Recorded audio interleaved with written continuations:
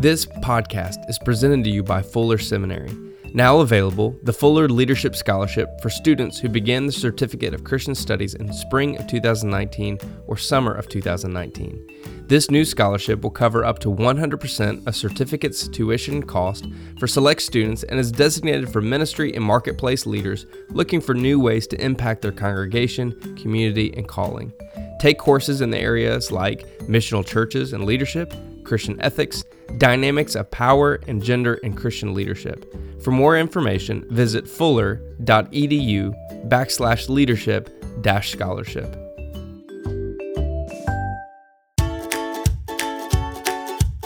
This is the Cooperative Baptist Fellowship's Conversations. We are bringing you stories from across the fellowship through interviews with people doing groundbreaking work in renewing God's world. Ideas, stories, and innovation from ministers, authors, and practitioners from across the fellowship and beyond. This is Andy Hale. Before we get to our conversation, we need to tell you about this week's presenting sponsor, the Migration and Border Crossing Conference, February 7th through the 9th in Atlanta.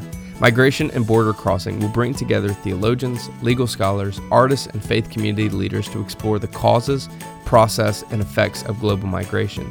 Keynote addresses by former poet laureate Juan Felipe Herrera and the Dean of the Vanderbilt Divinity School, Emily Towns. Worship will be led by leading scholars in a variety of fields. Scholarships for seminary students of all faith traditions are available. Migration and Border Crossing is presented by the Emory University Center of Study of Law and Religion and Columbia Theological Seminary. For more information, visit cts.edu/migration-and-border-crossings. Well, our guest for this week's podcast deserves way more of a spectacular introduction than I could ever put into words.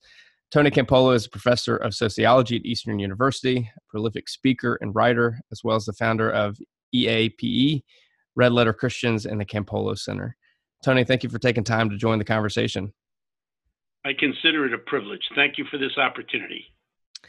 Now, when I was in college, I picked up a copy of your book, Let Me Tell You a Story, and then I heard you speak, and I heard you share a story about throwing a birthday party for a prostitute. And I remember that night to this day because it was the first time that I believe that I was truly introduced to the Jesus presented in the Gospels instead of the bleached white robes, ask Jesus into your heart kind of Jesus that I was reared to believe. So I wouldn't call that you're inviting people into a new way of following Jesus, but you've invited people to awaken into a new understanding of what Jesus is inviting us into. How did that all get started for you? It comes out of reading the story of Jesus in the Bible, coming to grips with the fact that Jesus, as being defined by the American culture, is very different than the Jesus revealed in Scripture.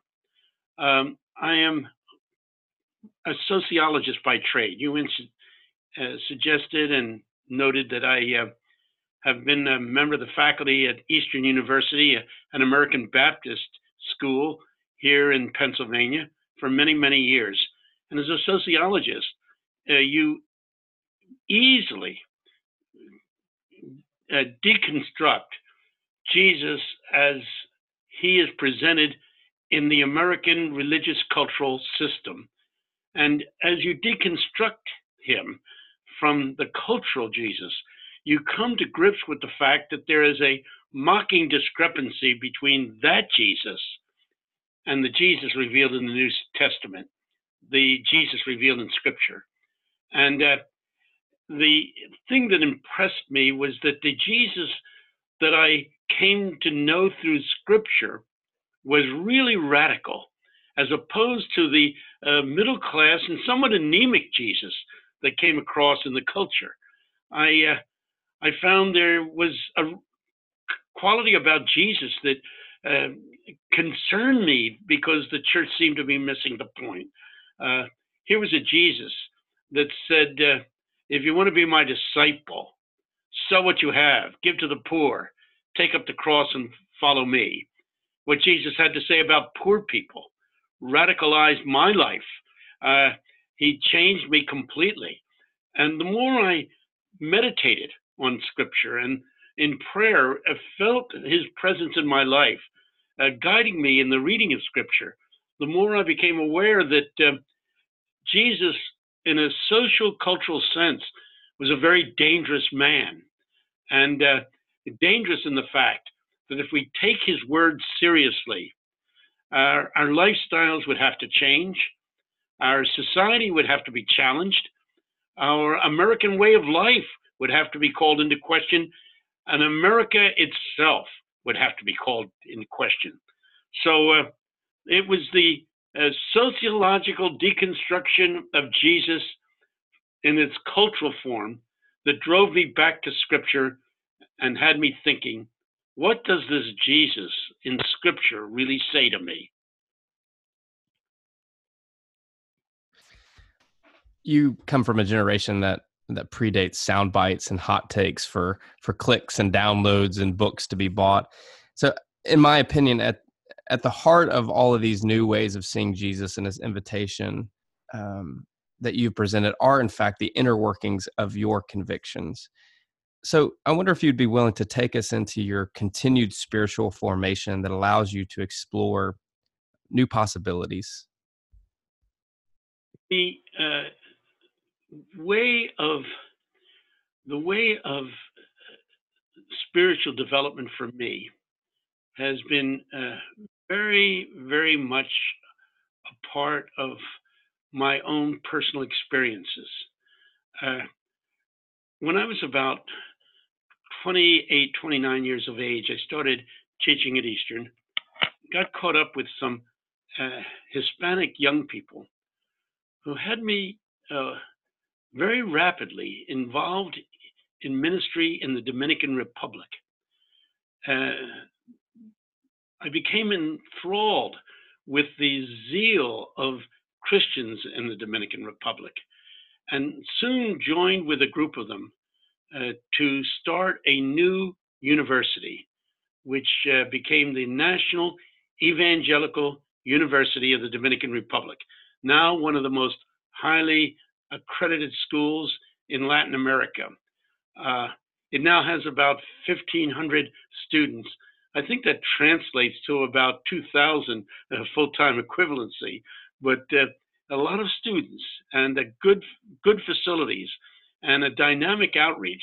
It has a seminary, it has a school for Christian education and youth ministry, but most of all, it's into the practical things of life, namely medical science, becoming doctors, lawyers, teachers.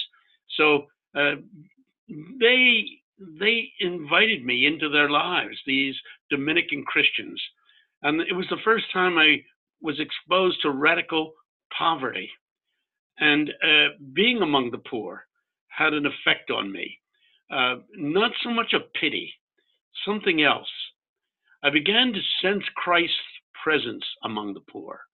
I began to go to churches occupied by poor people. And there was a spirit of Christ. There was a dynamism. There was a spiritual electricity that ran through these services. And I began to feel Jesus in a whole new way. I began to get my students involved. I would get them to go down to the Dominican Republic and then to Haiti, which is at the other end of the island of Hispaniola. And they were changed. As a matter of fact, when I look back on my life, I would say my legacy is nothing other than this. My students, many of them have done and are continuing to do outstanding work for Jesus and the kingdom. I think of Shane Claiborne, who has now become a rock star with Christian young people around the world, having written the book, The Irresistible Revolution, which is selling hundreds of thousands of copies. I think of Brian Stevenson, who has become one of the leaders of abolishing the death penalty, and his Equal Justice Initiative, and his museum about lynching that he developed in Montgomery, Alabama. All of these things, Brian Stevenson. I think he was once one of my students. Wow, that's incredible. And I think of Jonathan Wilson Hardgrove up in Durham, North Carolina, living in community and teaching part-time at Duke Divinity School and impacting that neighborhood with Jesus Christ and the kingdom. So these students impacted me. I taught them, but they taught me. As a matter of fact, I think that they began to live out the radical lifestyle that Jesus prescribes much more than I ever would. And they have called me to accountability on that. So they have challenged me, they have taught me, they have nurtured me, they have matured me. The other thing that has impressed me is that I got to know a faculty member at Spring Arbor University. This is a Free Methodist school in Michigan. And her name is Mary Darling. Because we were working at a distance from each other, we did have difficulty constantly communicating, but we did and wrote a couple of books. But one of those books was called The God of Intimacy in Action. And we thought of naming the book St. Ignatius for Dummies, but we didn't know that that title would sell many books. So we came up with the title, The God of Intimacy in Action. And what it was about tapping in to the rich spiritual exercises laid out by St. Ignatius. And when I learned about other ways of praying, centering prayer, the prayer of examen, Lectio Divina, these were things I never heard of before. And I learned these things from Mary and got into these levels of spirituality. And this was another transformative effect in my life. I always wanted an infilling of the Holy Spirit as I saw it in the Pentecostal movement. But that Pentecostal thing didn't work for me, even though people did the laying on of hands and praying for me. But when I began to pray in these new ways that the tradition of St. Ignatius had established, whole new ways of praying, I began to feel, that's the big word, I began to feel Jesus in me. I began to experience the living Christ. I always believed in him. I knew him to be the way, the truth, and the life. But to feel him alive within, to sense him transforming me from within, to feel the Holy Spirit exploding inside of me, that made a major difference in my life. So they're the things that have molded me. My students, my experiences among the poor in developing countries, and then my trek into spirituality led by, of all things, a Roman Catholic, which is a hard thing for a Baptist to do, to get into Roman Catholic spirituality. But spiritual formation has become a big part of my life as of late. Well, in 2007, you founded Red Letter Christians, and you set out with a goal of taking Jesus seriously, namely the desire to seek to live out Jesus' radical countercultural teachings set forth in Scripture and embracing the lifestyle that's prescribed in the Sermon on the Mount. I wonder, when you started this movement, at any point did you think to yourself, why does this seem so radical for evangelicals in America, and why have we so complicated this following of the one that we claim to love and to serve? I think that Baptists are people who seek to be sound theologically. And if you're looking for theology, you have to go to the epistles. Jesus doesn't give us as much theology as the epistles do. The Sermon on the Mount is a lifestyle. It's not a theology. If you want to believe that we are saved by grace through faith, not of works, lest any man should boast or any woman should boast, you have to go to Paul. Those words are from Paul. Those words are not Jesus, and yet those words connotate the essence of what it means to be, quote unquote, saved or becoming a Christian. Saved by grace through faith, not of works, lest any man should boast. So we have emphasized a sound orthodox theology, but in so doing, we have ignored the radical teachings of Jesus. What's even more important is that there's a tendency for us to become so imbued with what we call dispensationalist theology. That's a fancy term, but most Baptists got acquainted with dispensationalist theology because it's the theology that they find in the footnotes of the Scofield Reference Bible. And that theology suggests that the Sermon on the Mount and the radical teachings of Jesus do not belong to this dispensation, but the next dispensation. When Christ returns and establishes his kingdom on earth, then we can live out the Sermon on the Mount, but not now. And I think that's heresy. That's my own personal conviction, because the Sermon on the Mount is troubling. Jesus in the Sermon on the Mount says, "Blessed are the merciful." You know what that does to our whole idea of capital punishment. And yet, wherever Baptists are concentrated, like Texas, their capital punishment is most evident. How do people who take Jesus seriously, believe in capital punishment when Jesus makes it clear that we are not to return evil for evil? War becomes questionable. When Jesus said, "Love your enemies," he probably meant we shouldn't kill them. I mean, the Sermon on the Mount raises all kinds of questions. Certainly my students began asking me questions. Campolo, you're retiring now. Yeah, I am.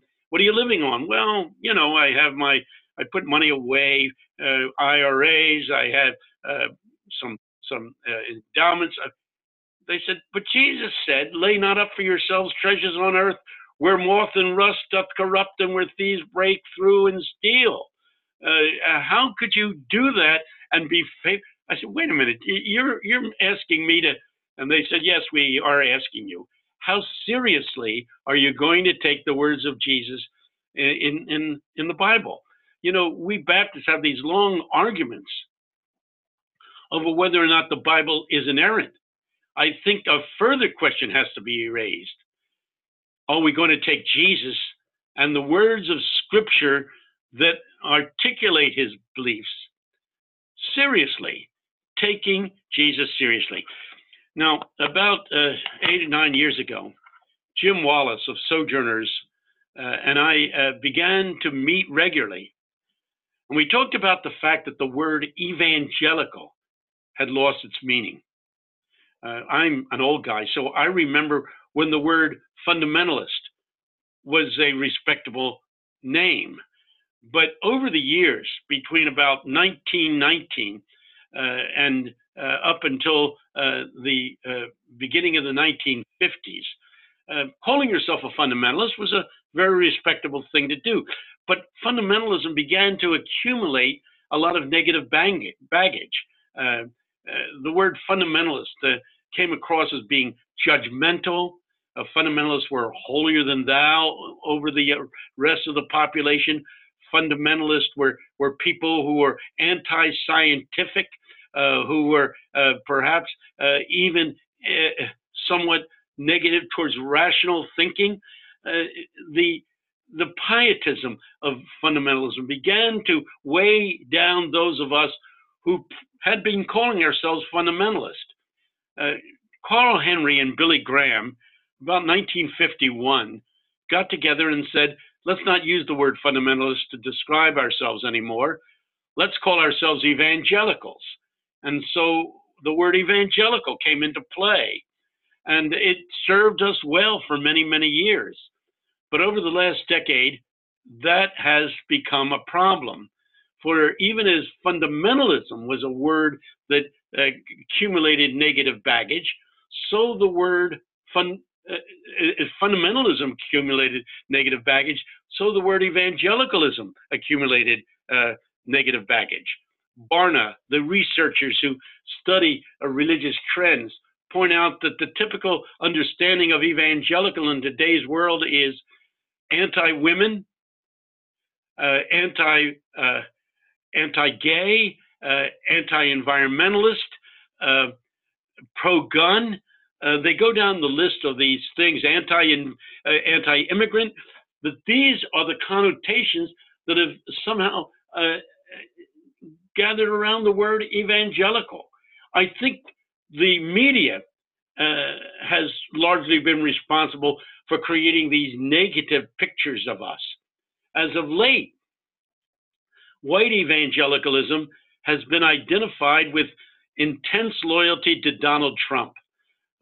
That may be an unfair judgment as well, although we have to face the fact that 81% of white evangelicals did vote for Donald Trump.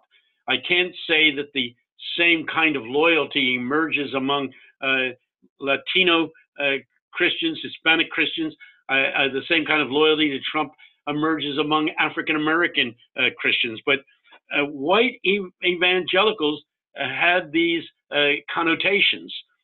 And when I would go to speak at a place like Stanford or Yale or Harvard, and I'd be introduced as an evangelical, the red flags would go up. The audience would immediately say, oh, we know who he is. He's somebody who wants women to be subservient. He's somebody who really believes that gays can change their orientation and ought to be deprogrammed. He's somebody who is opposed to immigration. He is somebody who is supportive of the oppressive foreign policies of America. I mean, whoa. I say, wait a minute, that's not who we are. Well, we don't believe those things. They say, well, that's what the word evangelical suggests to us. So we decided to come up with a new name. Let's start calling ourselves Red Letter Christians. We got that term because one time when Jim Wallace was being interviewed on a secular Jewish country and western disc jockey in Nashville, Tennessee, he began referring to Jim and Ron Sider, who also is taught here at Eastern, having written Rich Christians in an Age of Hunger, and Tony Campbell. You guys are into being followers of the red letters of the Bible. You know, the words of Jesus that are highlighted with red letters in many of the old Bibles. You're one of those red letter Christians, aren't you, Jim? And when we heard that, we said, you know, let's start calling ourselves Red Letter Christians, because the word evangelical has lost its original power and meaning. And so we've been promoting that movement. We have a website, www.redletterchristians.org, and thousands of young people around the country have aligned themselves as Red Letter Christians. We're starting the Red Letter Christians movement in the United Kingdom, because in the United Kingdom, the same reaction to the word evangelical has emerged. Evangelical, unjustifiably, let me use the word unjustifiably, has earned this pretty negative reputation. And so people who are evangelical in their theology don't want to be called evangelicals anymore in many instances because of the social connotations. The word evangelical has more and more assumed cultural and political meaning rather than theological soundness. If you're talking about theology, I'm an evangelical. I believe the Bible was inspired by the Holy Spirit. I believe that the men who wrote that book were imbued by the Holy Spirit and guided what they wrote. I believe that salvation comes through Jesus Christ and his salvation on the cross and his resurrection. I believe in the doctrines of the Apostles' Creed. If that's what you mean by evangelical, yes, I am evangelical. But when you add all those cultural and political connotations that the name has assumed, I say, wait a minute, I don't think I want to go by that name anymore. And so I and thousands of other people across this country and overseas as well. Red Letter Christian movement is growing in Germany. I just was with a whole group of Red Letter Christians in Frankfurt, Germany. So it's a movement that's growing in which we're saying we're going to call ourselves Red Letter Christians. But with that comes the realization that while our theology has been sound, as Baptists, I think it is sound, our lifestyle has not been Christ-like. This podcast is presented to you by the Center for Congregational Health. At the Center, we believe God has called and empowered congregations to change the world. For 25 years, Center consultants, coaches, and educators have been supporting congregations, clergy, and lay leaders as they meet the ongoing challenges of congregational life, including training ministers to manage transition, helping congregations work through polarizing conflict, coaching clergy to discover and utilize their gifts for ministry, and assisting congregations in discerning God's call to future missions and ministry. Center consultants and coaches don't dispense expert advice. Instead, they recognize the uniqueness of each congregation and work to create the space needed for God's people to discern and follow the leading of the Holy Spirit. Please visit our website, healthychurch.org, to learn more about the Center and find the help you need in order to thrive in missions and ministry. So for those of us that grew up in evangelical and don't want to touch that movement with a 1,000-foot pole. I almost feel like I have to apologize for being an ordained Baptist minister because of what the term is associated with. So what do we do with this evangelical movement? How do we overcome the barriers this movement has put up between our culture's view of the church and its relevancy? Well, I don't think that Red Letter Christians is the only movement that says we need a new way of defining ourselves. There are other attempts to say our theology is exactly what the evangelicals have said it is, but our theology is evangelical, but our lifestyle does not fit into their definition of what an evangelical is. And so there are other movements that are emerging that are saying the same thing that the Red Letter Christians movement is saying. We think we're the most effective and the most widespread, but that may be challenged in the days that lie ahead. When it came to fundamentalism, there wasn't a day when evangelicals like Billy Graham stopped calling themselves fundamentalists and started calling themselves evangelicals. They simply left the old term fundamentalist behind.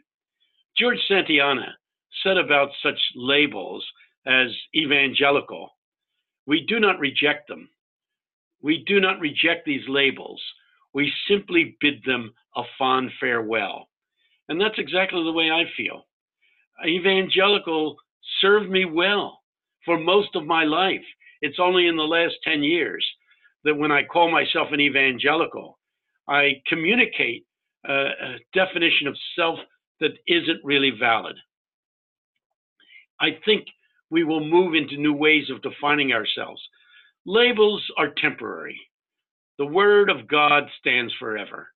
The essence of the gospel is everlasting. But labels for people, for groups, they pass away. I can't imagine the word Baptist ever fading away, but it'll happen.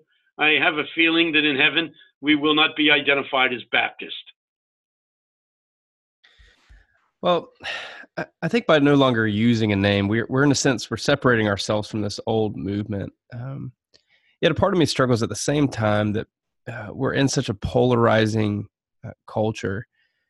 Can we, and if so, how do we create healthy dialogue and partnerships with the polarities within Christianity?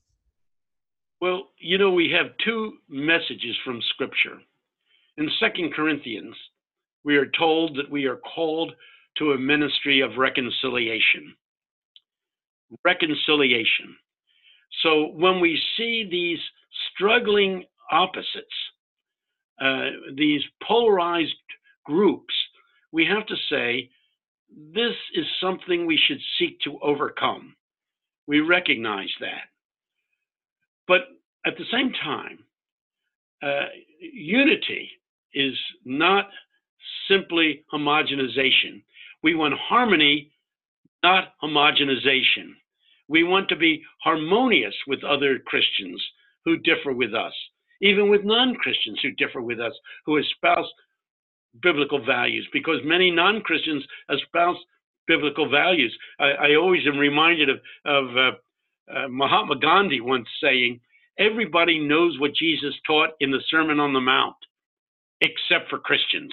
What an interesting line. But we know what he's talking about. And the reality is that we don't want polarization, and yet We have to remind ourselves that Jesus didn't say it would all be holding hands and singing kumbaya. Consider this. He said to his disciples, think not that I have come to bring peace. I have come to bring a sword. I will set mothers against daughters, daughters against mothers, sons against fathers, fathers against sons. Do not think that I have come to bring peace. I have come to bring a sword. So there are ways in which we have to differentiate ourselves. And certainly in this secular culture, which is becoming increasingly pornographic, I think it is important for Christians to establish a differentiation between themselves and quote unquote worldliness. I remember when I was a kid, worldliness was rather strangely defined. Growing up Baptist, you probably had the same rituals. We don't smoke, we don't dance, we don't chew, we don't date the girls who do, we don't go to movies. These were the marks of spirituality. Well, that day is past. But let me just say, I'm worried about the culture. It has become so sexualized. It has become so materialistic. It has become so militaristic. It has become so Americanized. I'm saying that Christians must say, being a citizen of the kingdom of God is not exactly the same thing as being a citizen of the United States of America. I love this country. I think it's the best Babylon on the face of the earth, but it is still Babylon. It is not the kingdom of God. And I seek first the kingdom of God. When I hear Christians say America first, I'm saying, wait a minute, it's the kingdom of God first. I'm going to be a patriot, which is different than being a nationalist. I am a patriot in that I love my country, but I am not a nationalist in which I put my nation's well-being and survival above all other values. Just recalled driving down the interstate the other day and seeing the glorious bumper sticker. There's two things you can't pry from my dead hands, my gun and my Bible. That those two go together is amazing in light of a Jesus who said, those who live by the sword, or in this case, live by the gun, will die by the gun. Well, there's stories that you'll never hear. The formation of Red Letter Christian comes about the time that with a group of people in North Carolina, we started a new faith community that, just to make sure we centered on the Jesus of the Gospels. We spent 2.5 years going through the Gospel of Luke. We're 11 years removed from this movement's founding. Where does Red Letter Christian stand? What has been your greatest success?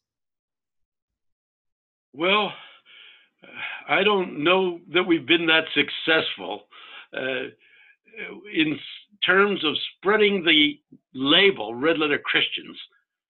It's been significant. I mean, if you go to the website, redletterchristians.org, there's a place where you can sign up if you say, yeah, this is what I want to do. I want to accept this new label. I want to be faithful to the words of Jesus, which in so many of the old Bibles were highlighted in red. That's what I want to. I want people to identify myself that way. I want to be identified in that manner. That label is growing. In terms of the number of us who are actually living out the words of Jesus, really living out the words of Jesus, I don't know how successful we are. When people ask me, are you a Christian? I remember the words of the Danish philosopher theologian, Søren Kierkegaard. He said, if you mean by Christian what Jesus expected his followers to be, who then is Christian? In any given generation, there might be 3 or 4. Wow, what a line. When people ask me, are you a Christian? I answer like this. Are you asking me, am I saved? Am I delivered from the consequences of my sin? My answer is yes. That's what Jesus has done for me and continues to do for me. That's what Jesus has done and is doing. But if you mean by Christian somebody who is living out without variation the teachings of Jesus, I say I'm on my way. I'm not there yet. I'm becoming more Christian every day, I hope. Every day I hope to become more Christian than I was the day before. But whenever I sign one of my books, I always sign beneath my name the verses, Philippians 3:13 and 14. Not as though I have already achieved, not as though I have already apprehended, but forgetting those things which are behind, I'm pressing towards the mark of the high calling of God in Christ Jesus our Lord. That's where I am. I haven't reached the mark yet. I'm pressing in that direction. I'm so grateful to God that my salvation is dependent on God's grace through Christ rather than my own achieving of the lifestyle that Jesus prescribed. I'm pressing in that direction. I'm not what I was, but I'm not what I ought to be. I chuckle every time I hear your name because the first time I heard your name was in 1992 when my youth minister did a series based on your book, Everything You Heard Is Wrong. And he titled the series, Everything Tony Campolo Says Is Wrong. And just even Googling your name brings up some of the most vile defamations of your character and work. And according to several thousand angry bloggers, your soul is destined for hot places. But many of our listeners are clergy doing the good work each day of bringing transformation to this world. And they're facing the ramifications of their so-called radical teachings of the gospel. So I wonder if you might speak to how you deal with this negative noise that persistently comes with your work and words and movement. There was a time when I tried to respond to my critics, but the critics became so numerous that it became impossible. When people write and say, I deserve hell, they're right. When they say, I can hardly call myself a faithful follower of Jesus, they're right. But I want to remind them that my salvation is not in terms of what I have taught and what I have done. My salvation is contingent on what Jesus did for me on Calvary's cross, what Jesus continues to do through me and in me through the work of the Holy Spirit. I'm saved by grace. Grace is unmerited favor. I didn't earn my salvation. I didn't earn the glory that God has provided for me. It's a gift. It's a gift. And I have to remind my critics, if you're talking about deserving hell, you got the guy. If you're talking about somebody who's worthy of condemnation, you got the guy. But I have to remind them that in Romans, the 8th chapter, the first verse, it says, but there is no condemnation to those who are in Christ Jesus. So I always have to remind myself who I am, given who Jesus says I am. My definition comes in relationship with him. He is, quote unquote, the significant other in my life. And if he affirms me as his loving child, what do I care about my critics? My scripture says, and Jesus said it, beware when all men speak well of you. Well, all men do not speak well of me.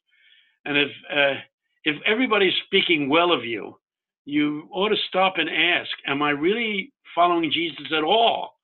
I'm just trying to be faithful to Jesus. I'm just trying to be faithful to the Lord. This has gotten me in a great deal of trouble. Perhaps the place where I get into the most trouble is on the issue of homosexuals. I tend to believe that God loves them, and I'm ready to receive them and love them as brothers and sisters. And the fact that I am condemned on the basis that I love these brothers, that I love these sisters, is a source of sadness to me, because I know that if Jesus in the flesh was among us, he would embrace those that the religious establishment rejects. I say this.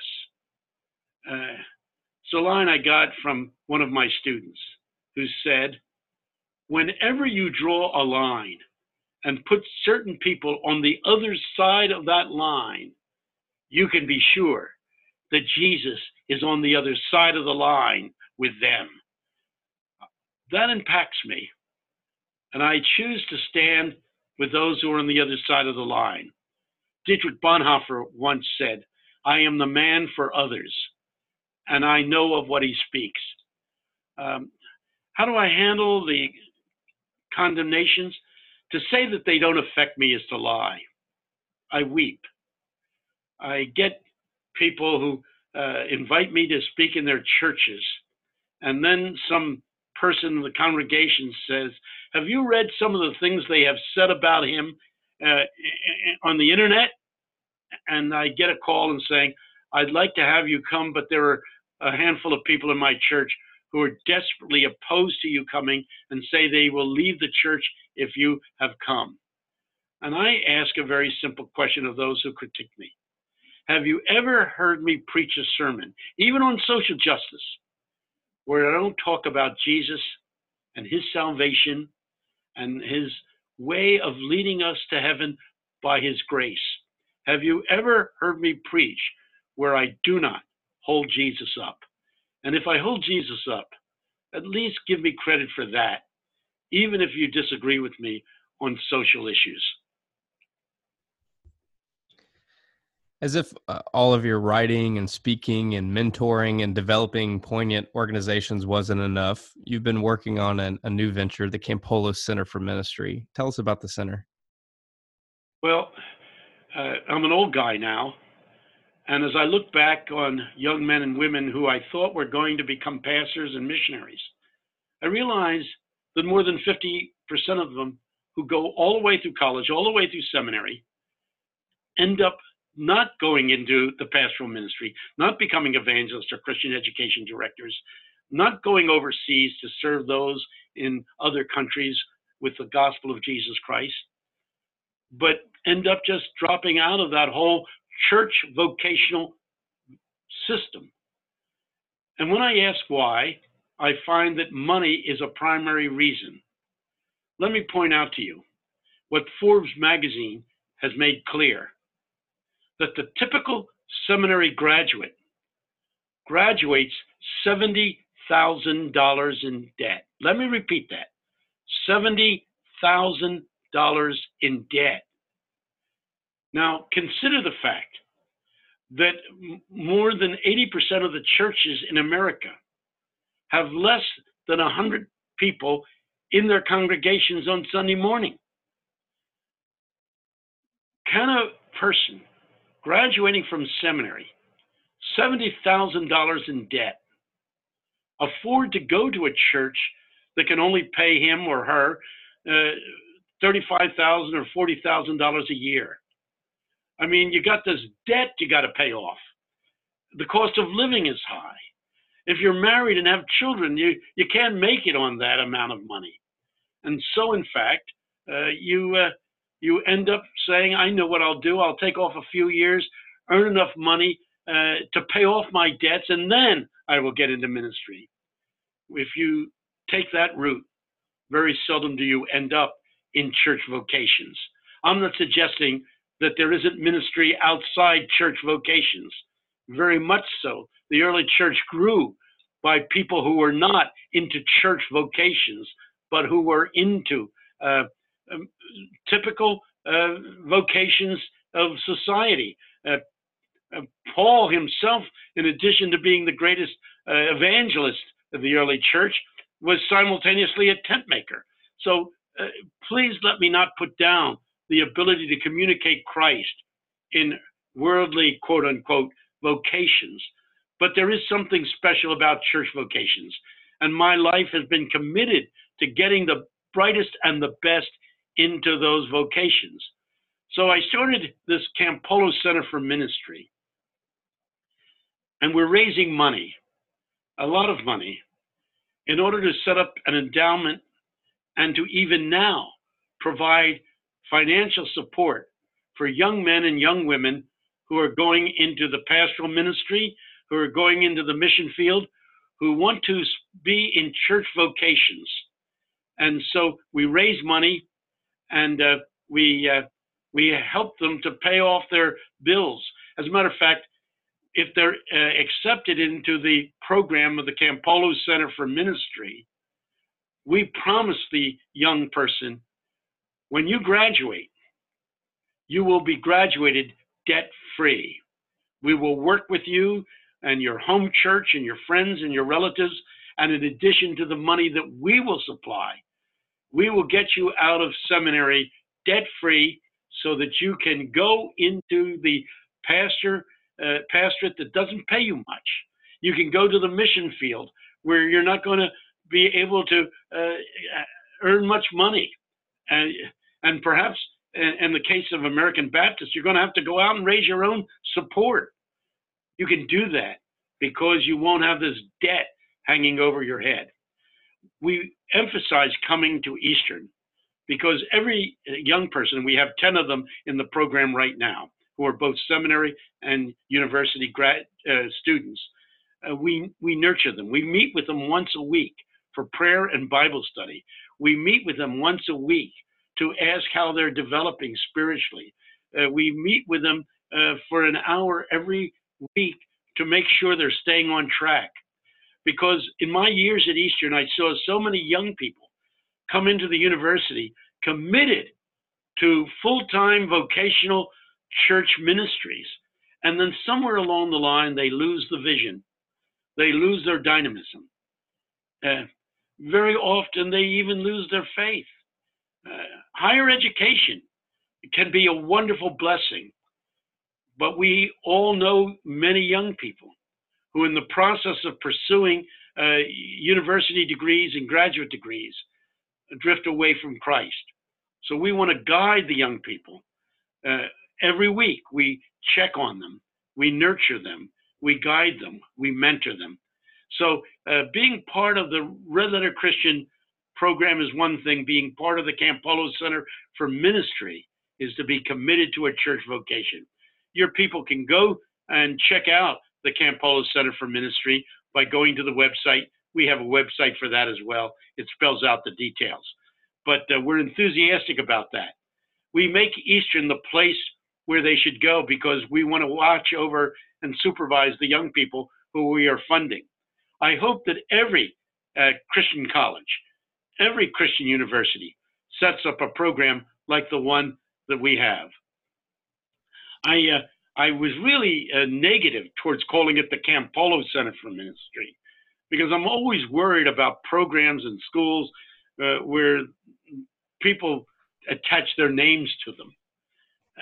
But the reason why we did was because when we ended the work of the Evangelical Association for the Promotion of Education, EAPE, which you referred to earlier, we had been in business for 40 years, raising money to launch young people who wanted to start new missionary ventures. Over the years, we have either launched or funded in one way or another 22 ministries that wouldn't exist had we not become active in financially undergirding the work. We say to young people in the EAPE, Evangelical Association for the Promotion of Education, you got a vision, let's talk about it. Let's help you turn that vision into reality. And we have done it. And then 5 years ago, we decided, where do we go from here? We closed down EAPE, took the money that we have, distributed among the ministries that we had initiated and had nurtured, and said, we still have a mailing list. What do we do with that? And with that mailing list, we said, we're not just going to tell these people to forget it. We're going to ask them to support this new venture of launching young people into church vocations. All over America, there are people who are sending us monthly gifts in order to undergird young people who are going into full-time church vocations. So that's how the thing got started. That's why it exists. I hope that every Christian college and seminary does the same thing, works out a program. Now, some of your seminaries in the South have so much money, like Southern has money coming out of its ears, and people graduating from that school will often find that they're debt free because the seminary has given them a free ride.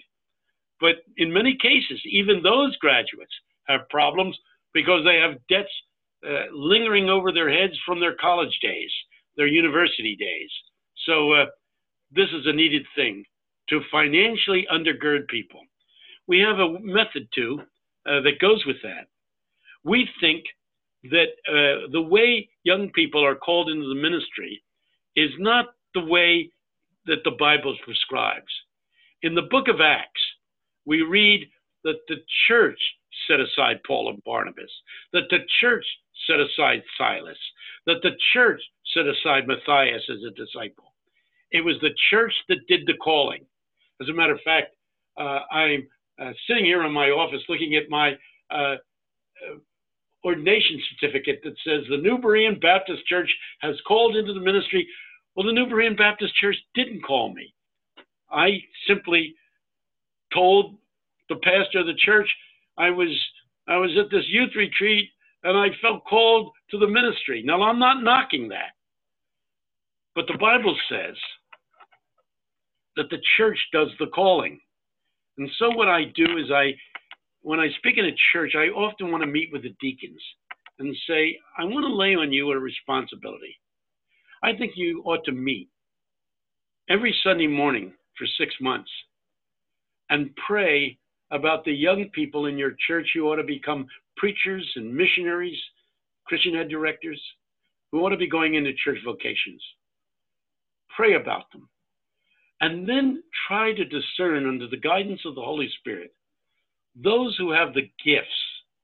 Note, the Bible is very clear that there are gifts of preaching. Some are given the gift of preaching, some the gift of teaching, some the gift of prophecy. It's in the scriptures. Read Corinthians, read Philippians and Ephesians. These are gifts. There are too many people who are godly people and are in the pulpits, but they're not gifted as preachers. We need to ferret out the gifted people and then undergird them with financial support, with prayer, with nurture, with guidance. And so I say to the deacons of a given church, are you willing to carefully consider the young people in your church and pray about who should be in church vocations? Then take that young man or that young woman out to breakfast one Saturday morning. Maybe 2 or 3 of you sit down at breakfast and say, John or Mary, whatever the person is, we've been praying about you. I don't know whether you're aware that the deacons have been meeting regularly, praying about those who should go into church vocation. And as of late, we've been praying especially about you. And we are convinced that you should be in a church vocation. If you do this, we will work along with groups like the Campolo Center for Ministry to see that you graduate debt-free. We will nurture you all the way through school. We will support you in every way possible. We will do this. Now, let me say this to you as you address that young person. You can say no to this invitation to go into church ministry, but here's something you will never be able to say again. You will never be able to say, I never was called to be a preacher. I was never called to be a missionary. We are extending the call to you now, and we're doing it on biblical grounds that the church is the instrument through which God calls people into ministry. You know, I've got one bone to pick with you. What's that? You keep saying you're an old guy and you're retiring, but you still have a lot of very important hats that you need to keep wearing. Yep.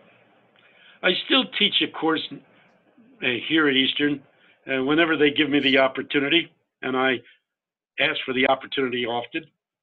I'm still on the preaching circuit. Before I became so empathetic towards gay and lesbian and transgendered and bisexual people, before I began to feel their pain and begin to call the church to love these brothers and sisters instead of just outright driving them away, I was speaking somewhere around 300 times a year. And that's 300 different locations. That's wild. When I look back, that's wild. And that was true up until about 4 years ago. And that's when I became very vocal in saying the time has come to accept LGBT people into the life of the church. And when I said that, and they all said, well, you don't get me wrong, Campolo. We're quite willing that these people come into the church to worship, but we don't want them to become members. Come on, I say to them. We know that membership is a crock. 2/3 of the people who are on the membership rolls of churches seldom, if ever, show up, and yet they're members. And here's a gay couple that shows up every Sunday, but they can't become members. Membership doesn't have the meaning it once had, and perhaps should have. But the reality is, I say these people should become part of the church. It's in the context of the church that people find the strength to overcome their sexual weaknesses. It's in the context of the church that heterosexuals overcome the temptation to adultery and fornication. It's in the context of the church that people overcome their shortcomings. The church ought to be the place where there's healing and help and hope. And when I began to be very empathetic towards gay and lesbian people, I got massive cancellations. So now I think I'll speak at about 50 different locations in the course of a year. And I, the truth is I'm open to more invitations. So put the word out there. Campolo wants to speak more. So write to him at Eastern University, and he'll say yes if at all possible. So I really enjoy speaking, and I'm out at least once a week, and I find that that's good for me because that's my gift. And pressing the age of 84, I got to tell you, I don't know what other people think, but I know they say to me, you speak with as much energy, conviction, forcefulness, and clarity as you ever did. Perhaps more so now that you're more experienced. So yeah, I'm speaking a lot, and I still write a lot. I write on the blog of redletterchristians.org. I'm out there communicating as best I can because as the apostles once said when they were on trial, we cannot help but speak of what we have seen and heard. What I have seen and heard about Jesus is something I've got to talk about and write about. You are always welcome on this program. Tony, thank you for your work because it stands for itself, for your wisdom and courage that have impacted millions. And thank you for your willingness to live out your convictions to follow Jesus of Nazareth. Well, thank you very much. Well, that's it. That's our episode. Be sure to check out our annual sponsors' websites, the Center for Congregational Health at healthychurch.org and Fuller Seminary at fuller.edu. For more information about the Cooperative Baptist Fellowship, including stories about our church starters, field personnel, leadership development, peer learning groups, and advocacy, visit cbf.net.